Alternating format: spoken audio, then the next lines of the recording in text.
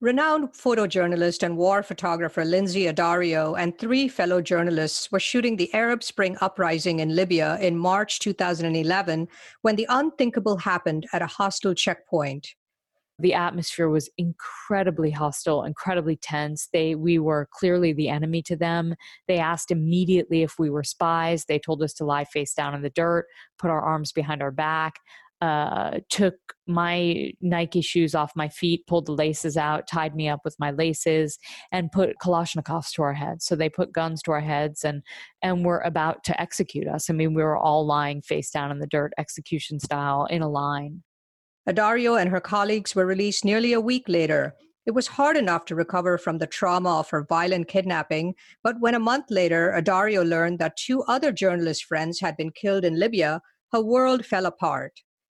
Hello everyone, I'm Chitra Raghavan, and this is When It Mattered.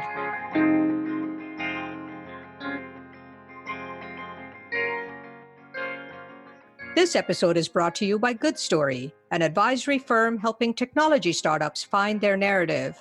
My guest today is Lindsay Addario, the Pulitzer Prize-winning photojournalist who, for the past 15 years, has covered every major conflict and humanitarian crisis of her generation. A regular contributor to the New York Times, National Geographic, and Time magazine, Addario has reported and photographed from some of the most dangerous hotspots in the world, including Afghanistan, Iraq, Darfur, Libya, Syria, Lebanon, South Sudan, Somalia, and Congo. Addario also is the author of the best-selling memoir, It's What I Do, a powerful narrative about her coming of age as a photojournalist during the post-9/11 war on terror. Lindsay, welcome to the podcast. Thank you. Thank you for having me. Did you always want to be a photographer? No, actually, I never wanted to be a photographer. For me, I started photographing as a hobby, and it was something I did sort of as I was growing up. I taught myself. I bought books on how to photograph, but it was never really something I took seriously, I guess, because I didn't have exposure to photojournalism. And so it wasn't until I graduated from the University of Wisconsin with a degree in international relations and Italian that I moved abroad and I started really paying attention to photography as a form of journalism and storytelling. And that's really when I decided I wanted to become a photographer. Your first camera was actually a gift from your dad. I mean, you and you were one of four sisters, I guess. You were born and raised in Westport, Connecticut, and you've had a very unique childhood and parenting. I have. Both my parents are hairdressers, and we had a very eccentric household growing up. It was sort of a free-for-all, open door. I would come home from school and never really knew who would be sitting at the table. You know, the real hairdressing community of the 70s and 80s. And so when I was 8 years old, my dad came out and he left with the colorist, Bruce, and they have been together for 35 years now. And we all are close, and it's a sort of big, happy family. So definitely not your run-of-the-mill family. How did you begin photographing professionally? Well, my dad, one of his clients gave him an old Nikon camera, and I was visiting him shortly after my parents separated, and I saw the camera at his house, and I asked him about it, and he just gave it to me sort of instinctively, and that was it, really. I just became obsessed with learning how to photograph and the light and how to capture a moment in time, and so for me, it was a real passion. It was a love, but really, again, it never dawned on me to try and make a living with photography. And when did you first start doing that? Well, after I graduated from college, so I was about 21, I moved to Argentina, and my goal was to learn Spanish and to spend a little time there. And so I moved down there, and almost immediately I went into the Buenos Aires Herald, which was a local newspaper, and I started begging them for a job. I have no idea why, because obviously I had no published work and no experience. And they sort of shooed me away and said, you know, come back when you learn Spanish and when you know how to photograph. And so I went and I learned Spanish very quickly because I actually had already spoken Italian. So I just basically kept going back in until I wore them down. And then they said, okay, well, look, Madonna is filming Evita at the Casa Rosada. So if you can sneak on set and get a picture of Madonna, we'll give you a job. And so I managed to, of course, talk my way on set, and I got up to the press riser, and I only had a little 50 millimeter lens on my camera. And so I had gotten through the barrier, I got on the riser, and I was so far away from the stage where Madonna was performing, or the Casa Rosada, that obviously I couldn't take a photograph. And to my luck, one of the photographers standing next to me sort of looked at me and obviously pitied me, and he tapped me on the shoulder and said, "Give me your camera body." And he put it on the back of his like Hubble telescope of a lens, and I got a picture of Madonna and I got a job. So that was it. That's amazing. And you started selling photographs for what, $10 a photo, right? Something like that. I did. Yeah, that was the going rate then. So yeah. Your Yeah. boyfriend at the time, Miguel, gave you some sage advice about the importance of making mistakes in Argentina versus elsewhere. Yeah, he sort of ushered me into journalism actually, and he gave me some very good advice at that time. And he said, make all your mistakes in Argentina because no one will give you a second chance in New York. And he was right. I mean, I think I got a few chances in New York, but I really it paid off to spend some time there learning sort of how to work a situation. So when you wound up in New York in the late 1990s and began your freelance career in earnest, what were some of the most important assignments you had in those first few years in, trying to get that break? Well, look, I was very lucky because the Associated Press in New York sort of opened their doors to me, and they took me on as a freelancer. So that meant at the time I would run around New York City with a pager and a cell phone and basically wait for an assignment. And I think what that taught me, from 1996 was that, I have to hustle. I have to always look for the light and a good photograph. And I can't come back from any situation without a strong image. So that meant trying to make strong photographs out of a press conference, or, whether it was Giuliani, who was mayor at the time, or a protest or a demonstration, or things that are not so easy to make compelling. I had to make a good photo because that's what it was like working at a wire service. And so I think that taught me an incredible amount of discipline, and it taught me perseverance, and it taught me, how to stick with a situation until I can make a good photo. And that kind of patience, I think, came in handy when you took on one of your most challenging initial assignments, which was photographing the transvestite prostitute community in New York. What was that like, and how did you go about that? So basically, in the late 90s, there was a series of murders in the transgender prostitution community. And apparently, Mayor Giuliani had received a report on the series of murders. And he read the report and he said, "This is a throwaway community. So we don't really need to pay attention to them ultimately." And so the idea at the Associated Press was to take on that story and to really tell the story of, what is this community? Who are these people? What are they like? And to just sort of have a more intimate view of what it was like in the 90s to be a transgender prostitute, and were there a series of murders going on? And so one of the editors at the time, Babito, came to me and he said, he was also a photographer, he still is a photographer. And he came to me and he said, would you like to do this assignment? And it basically means spending every single weekend for the next X amount of months basically walking the streets in the meatpacking district and in Lower Manhattan. And for me, it was a dream come true because I knew it was a chance to actually try to get into a community that had been impenetrable for me and to try to tell their story. And I felt like it was, for the first time in my career, really giving a voice to a community that wasn't really being accessed and wasn't really talking about what it was like for them. So it took a long time. I mean, for weeks I went down. I was very lucky because there was a van, a sort of community outreach van that went down into the meatpacking district and handed out condoms and talked to the women about STDs. And so I sort of rode around in the van with them. And I didn't try and photograph for weeks in the beginning. I just sort of showed my face and let people become familiar with me. And then eventually I started taking out my camera, but not really shooting. sort of waiting for permission. And then finally one night, Kima, who was one of the women who walked the street, she said, okay, girl, you want to start photographing us? We'll come up to my apartment at 1 a.m. and you can hang out with us. And that was really sort of the door opening. And then I spent months, basically every Thursday, Friday, and Saturday hanging out with them and really getting to know them and documenting their lives. And they got to know you really well. And there's this really funny anecdote in your book where you were then dating somebody and you ended up in that neighborhood. Tell us what happened. I actually wasn't dating somebody. It was my first date with him.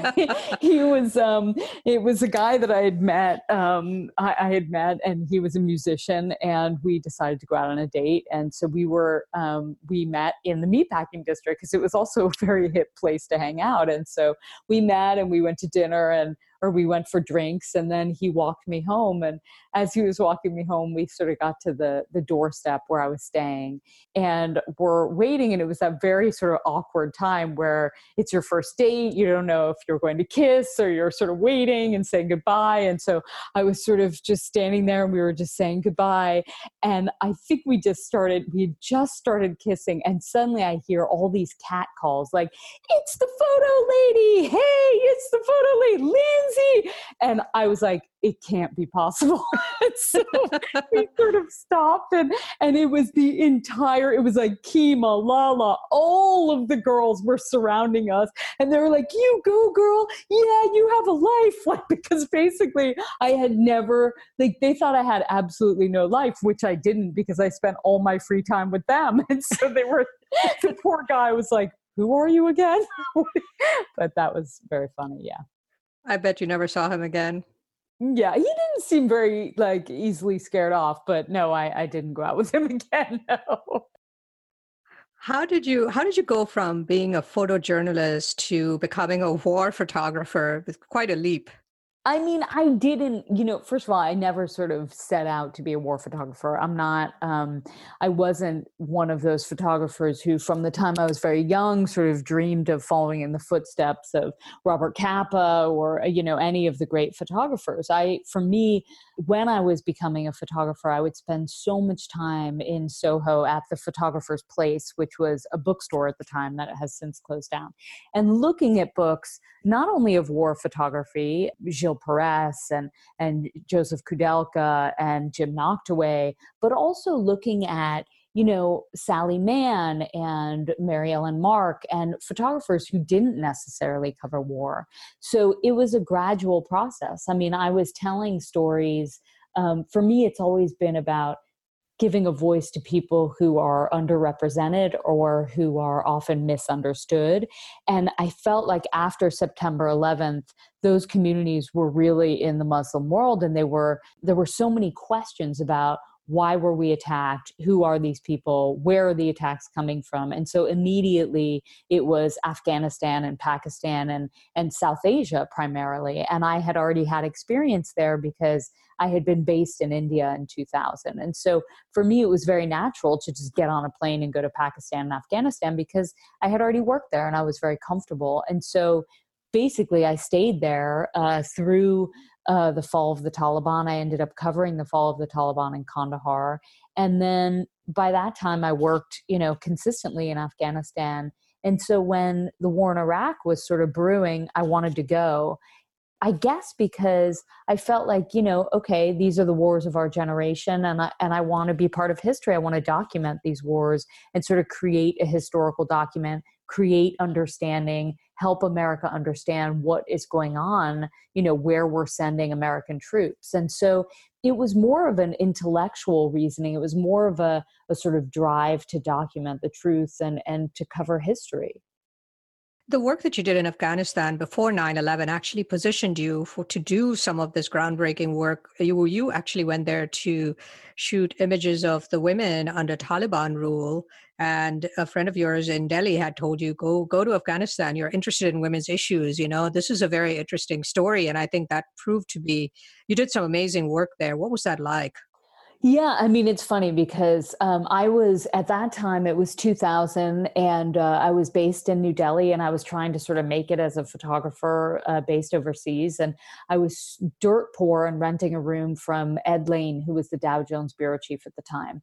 And he was going in and out of Afghanistan with the backing of Dow Jones, and it was under the Taliban, but there were very few journalists who were actually getting visas to go in and report there. And so he came back from one of the trips and he said, you're a woman and you care about women's issues and you should go and cover this. And I thought, yeah, you're absolutely right. That's a great idea.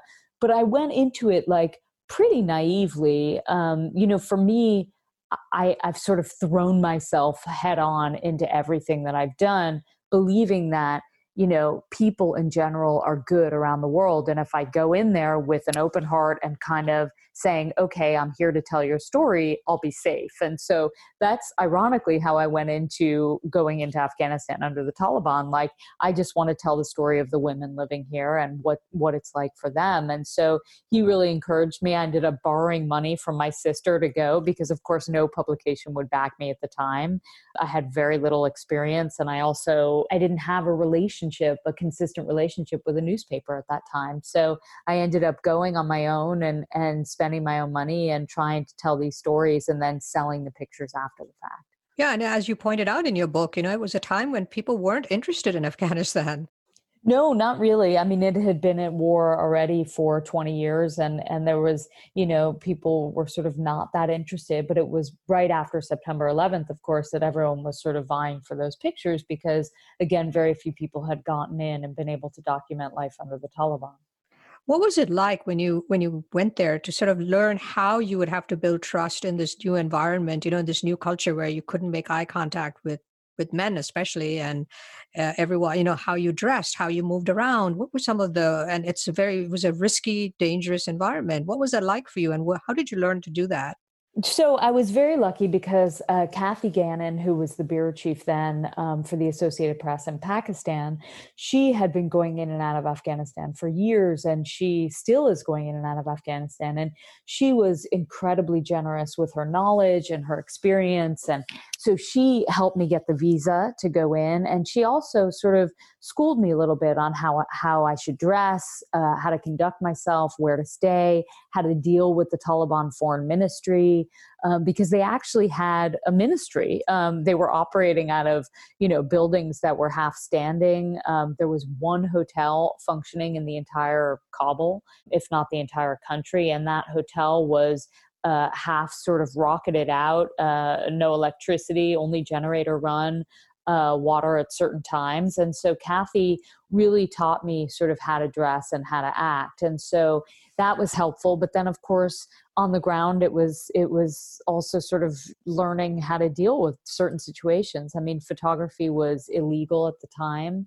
Photographing any living being was illegal. So while I had permission to photograph destroyed buildings, I did not have permission to photograph people. So I had to sneak pictures of women or go inside people's homes and take pictures then.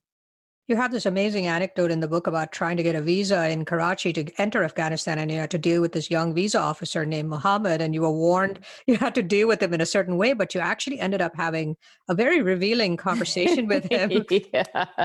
So it was in Islamabad, actually, and Mohammed was, I was sort of warned that he would not look me in the eye. He would make me sit there for days, and he would basically just shoo me away at some point. It would just take ages because I was a single woman trying to get into Afghanistan. And so luckily, Kathy sent me with one of her drivers, and she came in and checked on me a few times and made sure that they were actually dealing with me. But I sort of sat there with my eyes to the ground and sort of basically waited to be noticed by Mohammed. And, he would ask, are you married?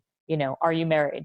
Do you have children? And, I lied and said, yes, I'm married. And yes, I have children, because I was told that, it's better to be married than to be single. And so this is all, years ago. And so finally there were people coming in and out of the visa room, drivers and people procuring visas for other journalists and other companies. And finally, there was a moment where there was like no one else. And it was like, I had already been sitting there for days, and he started asking me more and more personal questions, like, what is it like in your country? And, and so we ended up sort of developing this very, not quick friendship, but he opened up to me and he started telling me that his mother had died and he was worried that he would never find a wife. And in the end, he gave me a visa. So there. That's amazing. After 9/11, your world became infinitely more dangerous, and you've kind of been in every major hotspot in the world, framed by this backdrop of the war on terror. And your book describes in graphic details the dangers of being a female photographer in these parts of the world. And you've kind of been subjected to all kinds of dangerous incidents. Can you list some of the lowlights? Some of the lowlights. I have been kidnapped twice. Once in Iraq in 2004, April of 2004, with a New York Times colleague in Garma on the outskirts of Fallujah. It was right before the first invasion of Fallujah. The second time was in Libya for a week in 2011, also on assignment for the New York Times. I was kidnapped with three other New York Times journalists and held for a week. We were taken by forces loyal to Gaddafi at the time. I was thrown out of a car on a highway in Pakistan in 2009, and my driver, Raza, who was an incredible driver and great journalist and friend to many, died in that accident. I was ambushed in the Korangal Valley in 2007, October of 2007, with the 173rd Airborne. It was a pretty intense battle. It was during Operation Rock Avalanche, and 3 soldiers were shot, and Sergeant Rugel was killed. And then just, a countless other times I've been detained in Darfur and photographing, often detained by the same men who signed my paper to be able to photograph would then detain me the next day. And it's sort of terrifying show of force and intimidation to try to get me to stop doing my job. So it's been tough. It's been, it's one who takes on this job has to continuously remind him or herself why we do this and why it's important to tell these stories. Just talk briefly about the 2 kidnappings. The first time was in Iraq. How long was that for, and how did you get out of that?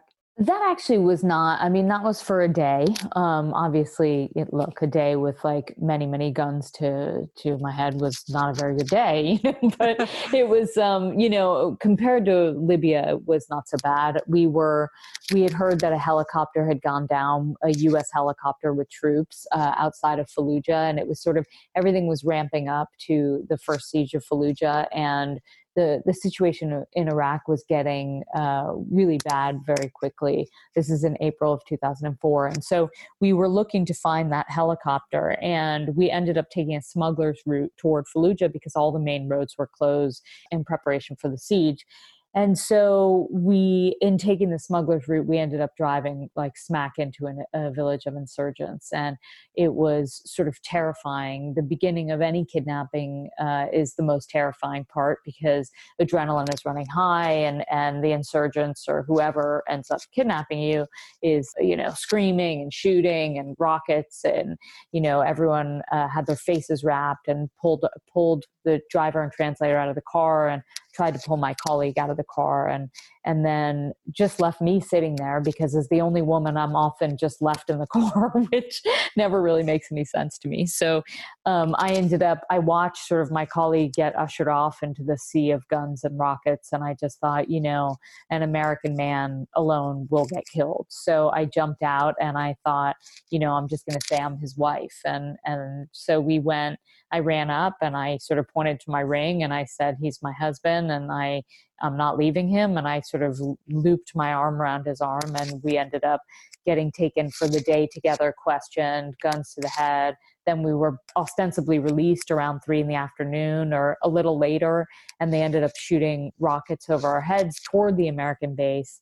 And then the commander handed us off to a guy who was supposed to lead us out of the town. And instead he brought us to another safe house and basically detained us all over again. And so it was terrifying. It was terrifying because, we didn't know if we would get released. Obviously night was falling, and the fear was that if we spent the night there, we would be killed. And so eventually we were very, very lucky at the sort of right at dusk, the owner of the safe house we were brought into ended up just basically driving us out of the city and saying, get out, And so we were very lucky.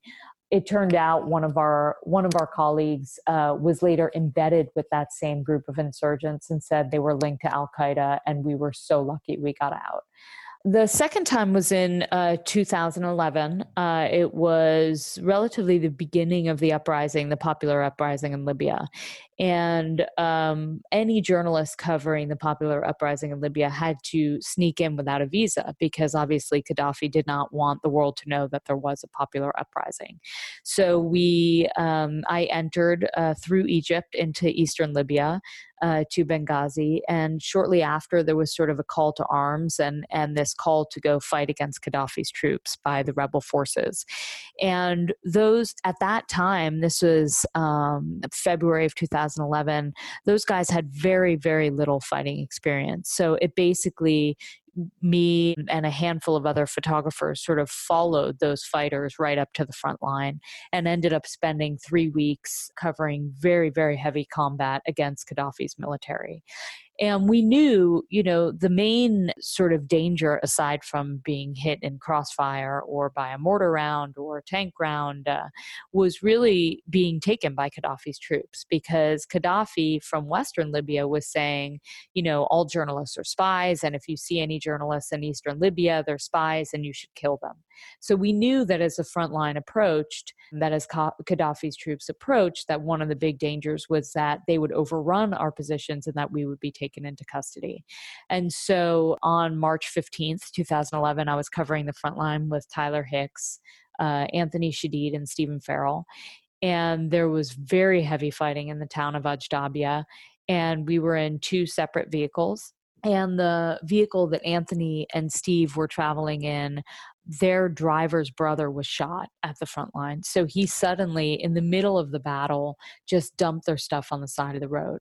So it ended up that we were 4 journalists in 1 car with our driver, Mohammed. And 4 journalists in 1 car is tricky, of course, because we all have very different needs. Anthony was a writer, me and Tyler are photographers, and Steve was a video journalist. And so we all had different ideas of what we needed to do to cover the story. So we ended up going to the hospital to count the wounded and then went back to the front line as the front line was really, as Gaddafi's troops were really closing in on the town. We ended up staying too long. Mohammed received several phone calls saying Gaddafi's troops were entering in the city. His brother Abdullah was working for the BBC, and we continued working through those calls, which was obviously a grave mistake. And by the time we made a decision to leave, Gaddafi's troops had flanked the desert and cut the road in front of us. And so we ran directly into one of his checkpoints. And it was extremely violent. We were pulled out of the car. All the men, again, were pulled out of the car, were wrestling with his soldiers. At that time, the rebels that we had been covering started opening fire on Gaddafi's checkpoint. So we were caught in sort of a wall of bullets. I knew personally I had to get out of the car at that point because we were not in an armored vehicle, so I could get shot. So I ended up jumping out of the car to the right-hand side and immediately was sort of taken by one of Gaddafi's troops and wrestling for my cameras, which was very stupid, with him. And finally, we all made a run for it to a building nearby. Immediately, the atmosphere was incredibly hostile, incredibly tense. We were clearly the enemy to them. They asked immediately if we were spies. They told us to lie face down in the dirt, put our arms behind our back. Took my Nike shoes off my feet, pulled the laces out, tied me up with my laces, and put Kalashnikovs to our heads. So they put guns to our heads and were about to execute us. I mean, we were all lying face down in the dirt, execution style, in a line. And at that point, we don't know why, but one of the commanders came over and he said, "You can't kill them, they're American." And so they didn't execute us, but instead they blindfolded us and put us back in vehicles in the middle of the battle, so like right on the front line, and kind of like made fun of us, watching us squirm and be terrified that we would be shot or mortared for hours. I was punched in the face immediately. I was forced to speak to the wife of one of the soldiers who told me I was a dog and a donkey because I was a journalist. And then they put us in the back of a tank and moved us to a different place on the front line. And basically for the first 3-4 days, we were beaten repeatedly, tied up, blindfolded, threatened with execution, psychologically just sort of tortured, said they would kill us now. They were about to kill us. And then eventually we were moved to Tripoli, where we were put inside of sort of a VIP prison. Uh, what that means is basically an apartment with bars on the window, and we think a sort of military base, but we have no idea where. And then we were released after about a week. Would you say that of all the dangerous things you've done, what would you say that was the greatest moment of adversity in your life?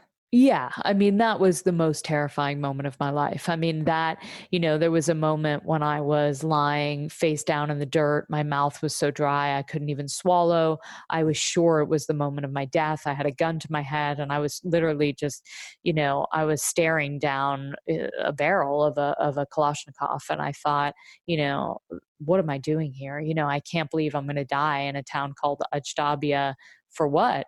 And it's a question, obviously, I know the answer to that question. It's a question I've had to ask myself throughout my entire career, but I do ask myself constantly, because every time I'm confronted with the possibility that I might die, I have to ask myself, how important is it that I tell these stories?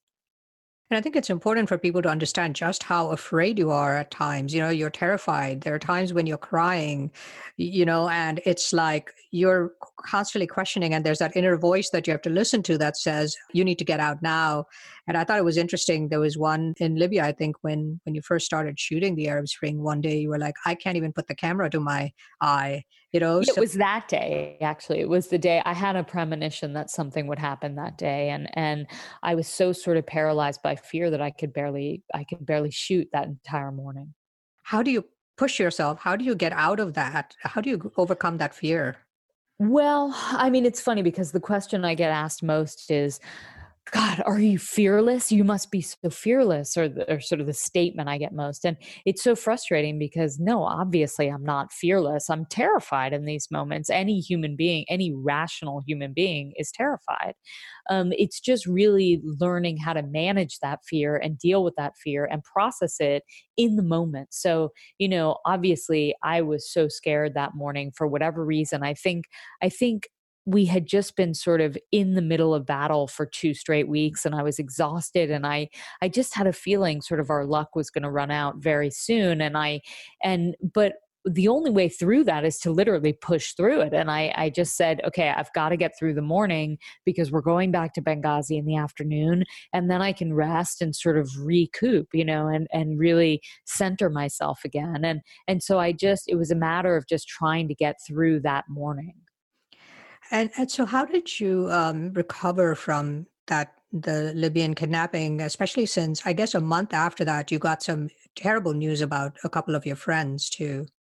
Yeah, I mean, ironically, when we got out of Libya, I was okay. I mean, I mentally felt, we're so lucky we survived. Our driver was killed, Muhammad was killed. And so that was something that we really had to process and deal with and accept responsibility for, because it was really our fault. I mean, we were the ones who pushed to stay.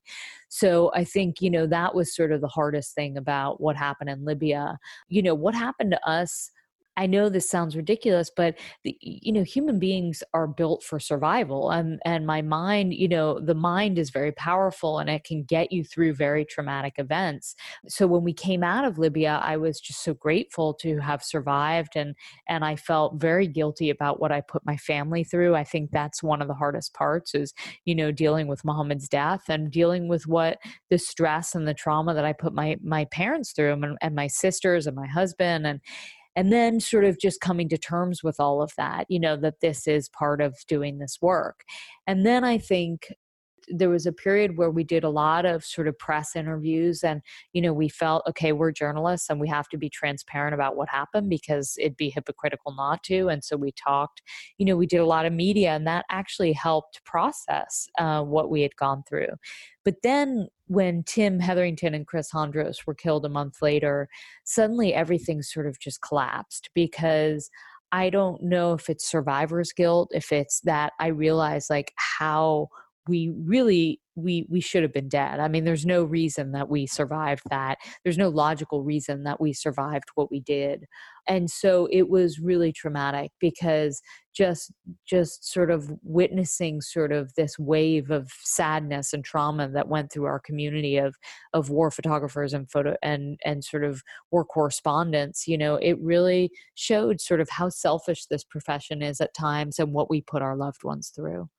You've been very open in Canada about sort of the physical limitations of being a female war photographer in these countries that are so hostile to women, not looking weak or wimpy or taking on these dangerous assignments, keeping up with the military and also your fellow male journalists, while always listening to your inner voice that's telling you when to quit, but you don't want to quit and look weak. And so you've got this push and pull and as you talk about your work. And you have this great anecdote in your book where you were shooting this increasingly unruly demonstration. I think it was in Pakistan, and you were getting groped, and you were comparing that to what your male counterparts, kind of the relatively easy time they had. Yeah, I mean, look, I think the thing is, I think it's impossible to sort of quantify trauma. I don't think that, I just don't think it's possible to say like being punched in the face is worse than being groped or better than being groped. Or, I think for me, I was treated differently because I was a woman. I was touched, basically by every soldier we came in contact with. I was not raped, but I was definitely, when you're blindfolded and tied up and to be touched sort of very intimately, it was terrifying because all I could think of is that this will lead to rape. But at the same time, I could hear my male colleagues getting beaten up and getting smacked with, the gun butts. And I thought, God, they have it so much worse than me. And at the same time, Tyler admitted that he was thinking he could hear me crying and begging for them to stop touching me. And it was horrible for him to hear that. So I think, you can't really say what's worse. I mean, for me, I felt like I got off easy because I wasn't raped, but I don't know who's to say what's worse. Yeah, but it's a very challenging being a female photographer in these environments. Yeah, of course it is. I mean, well, it's challenging being a photographer in these environments. I don't think it's more challenging being a woman. I think actually as a woman, one of the reasons why I'm still alive is because I'm a woman. So many of the hostile situations I've been in, the insurgents or the Taliban or the people that I'm sort of up against, they sort of assume I'm weak and they kind of take pity on me and treat me more gently. So actually, I don't think it's worse being a woman. I think it's kind of better being a woman. You've really grappled also, at least in your early career, with managing, balancing work and family, because you always felt this pull of getting on the next plane and going to the next hotspot. And, where when all your other friends were getting settled down and getting married. And so it seemed like it was quite a struggle for a while to reconcile those two things. Yeah, I mean it has been and it was sort of the sort of struggle of my life. I mean I've since for as long as I can remember, my entire sort of passion and drive has been for toward this career in photojournalism and covering humanitarian crises and war and human rights abuses. And for many many years there was no place for a personal life.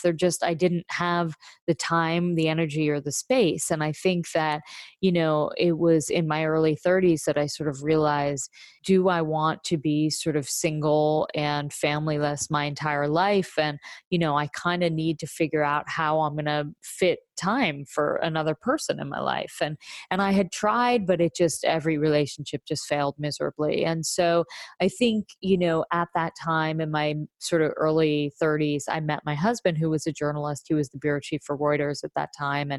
And he was the first person that I had actually dated who understands sort of the rigors of journalism and the demands and the fact that you have to run off at the last minute to be at a story. And so it was the first time I was in a relationship where it wasn't so black and white. It wasn't either sort of him or my job. And so that enabled me a life. But, I think obviously when we decided to have children right after I got out of Libya, it was terrifying for me. I didn't tell anyone I was pregnant till I was 6 months pregnant because I was sure people would stop hiring me. So I sort of hid my pregnancy from everybody. And then, after I had children, my editors were less understanding. I mean, there is no question, I have editors I've had one editor who say, I'm not sending you to war because you're a mother.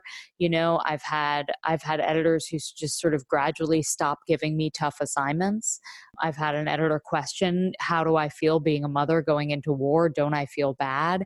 So, these are editors, and they're, I guess I'm lucky that they feel close enough for me to be honest with me. But the fact is, I don't get treated the same as I did before I was a mother. And sometimes you put your life in danger, but the photos don't get published or they don't get the visibility they deserve, perhaps because of an editor's judgment call. How do you deal with that when you've literally put your life on the line? It's so hard. There's such a delicate balance because it's, you don't want to push too much because you don't want to be the difficult photographer that no one wants to work with anymore.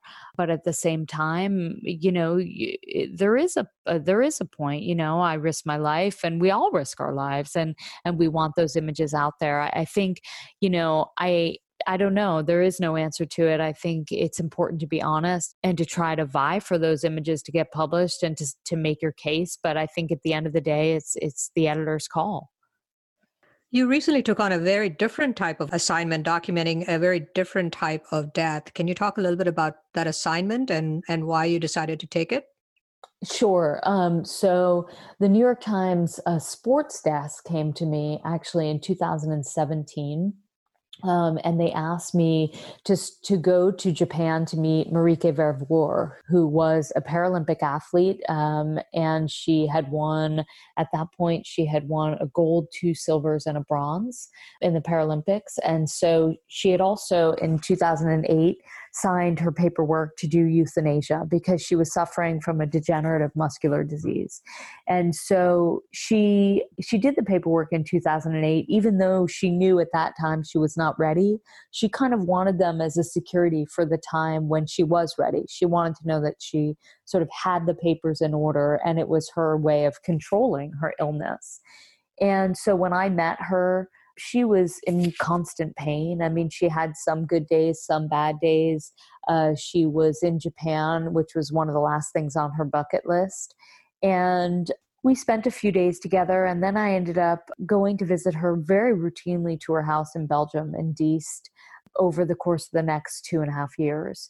And really, the story initially started out about the sort of life and the life of Marieke Vervoer, and what was her life like as she grappled with deciding when to end her life.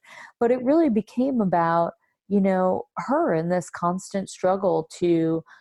She was an incredibly complicated woman who loved life so much. She loved her friends. She had a very close relationship with the people in her life and a real sort of charisma, and the kind of woman who just threw her head back and laughed all the time. And then suddenly that would just change in an instant, and her eyes would be rolling back in her head, and she would be vomiting and having a seizure and passing out and choking. And that, for the almost 3 years I photographed her, that was her life. It was just a constant back and forth of horrific moments and beautiful moments. And finally, she chose to end her life on October 22nd, 2019. And I was in the room with her and her parents and her loved ones and her nurse. And it was an incredible privilege to witness the end of her life.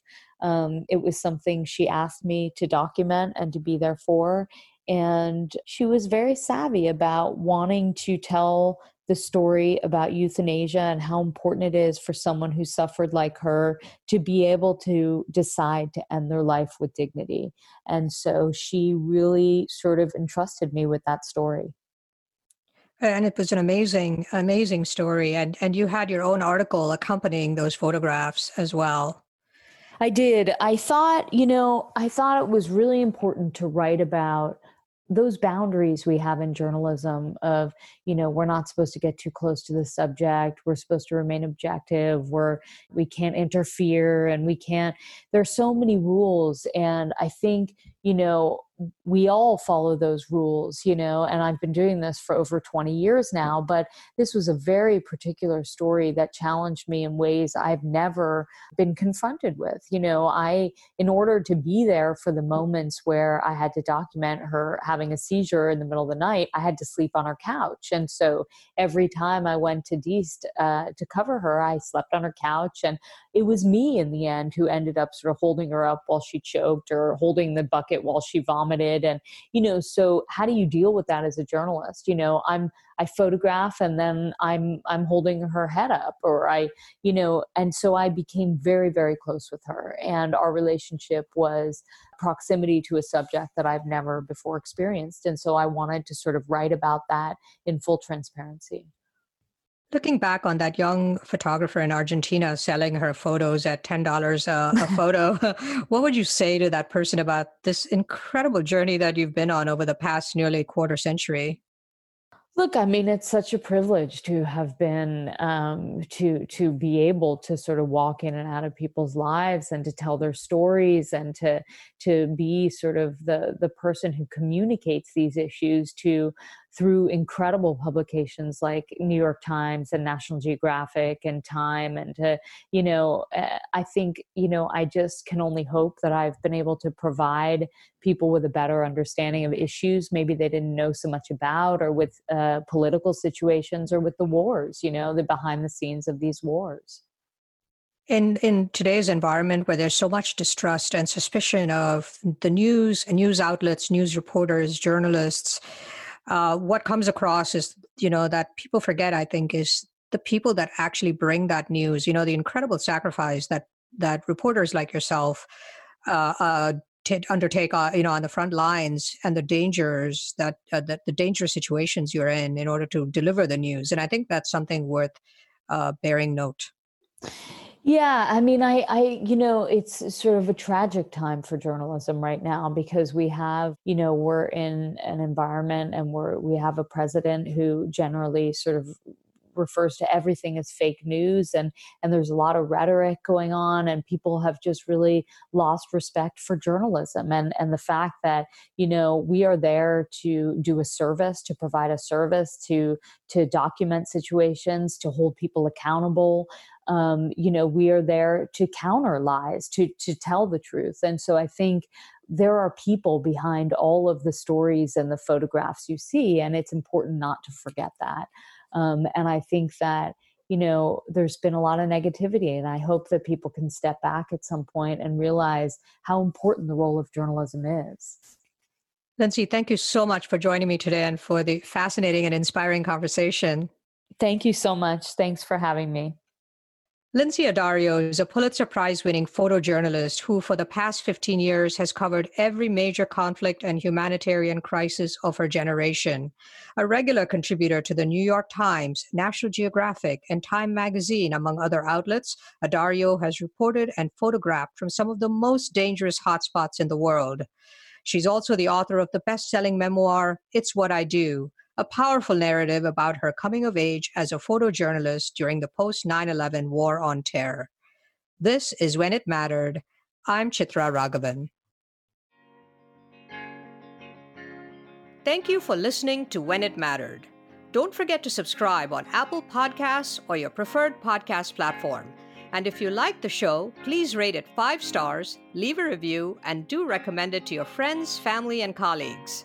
When It Mattered is a weekly leadership podcast produced by Good Story, an advisory firm helping technology startups find their narrative. For questions, comments, and transcripts, please visit our website at goodstory.io or send us an email at podcast@goodstory.io. Our producer is Jeremy Kaur, founder and CEO of Executive Podcasting Solutions. Our theme song is composed by Jack Yeagerline. Join us next week for another edition of When It Mattered. I'll see you then.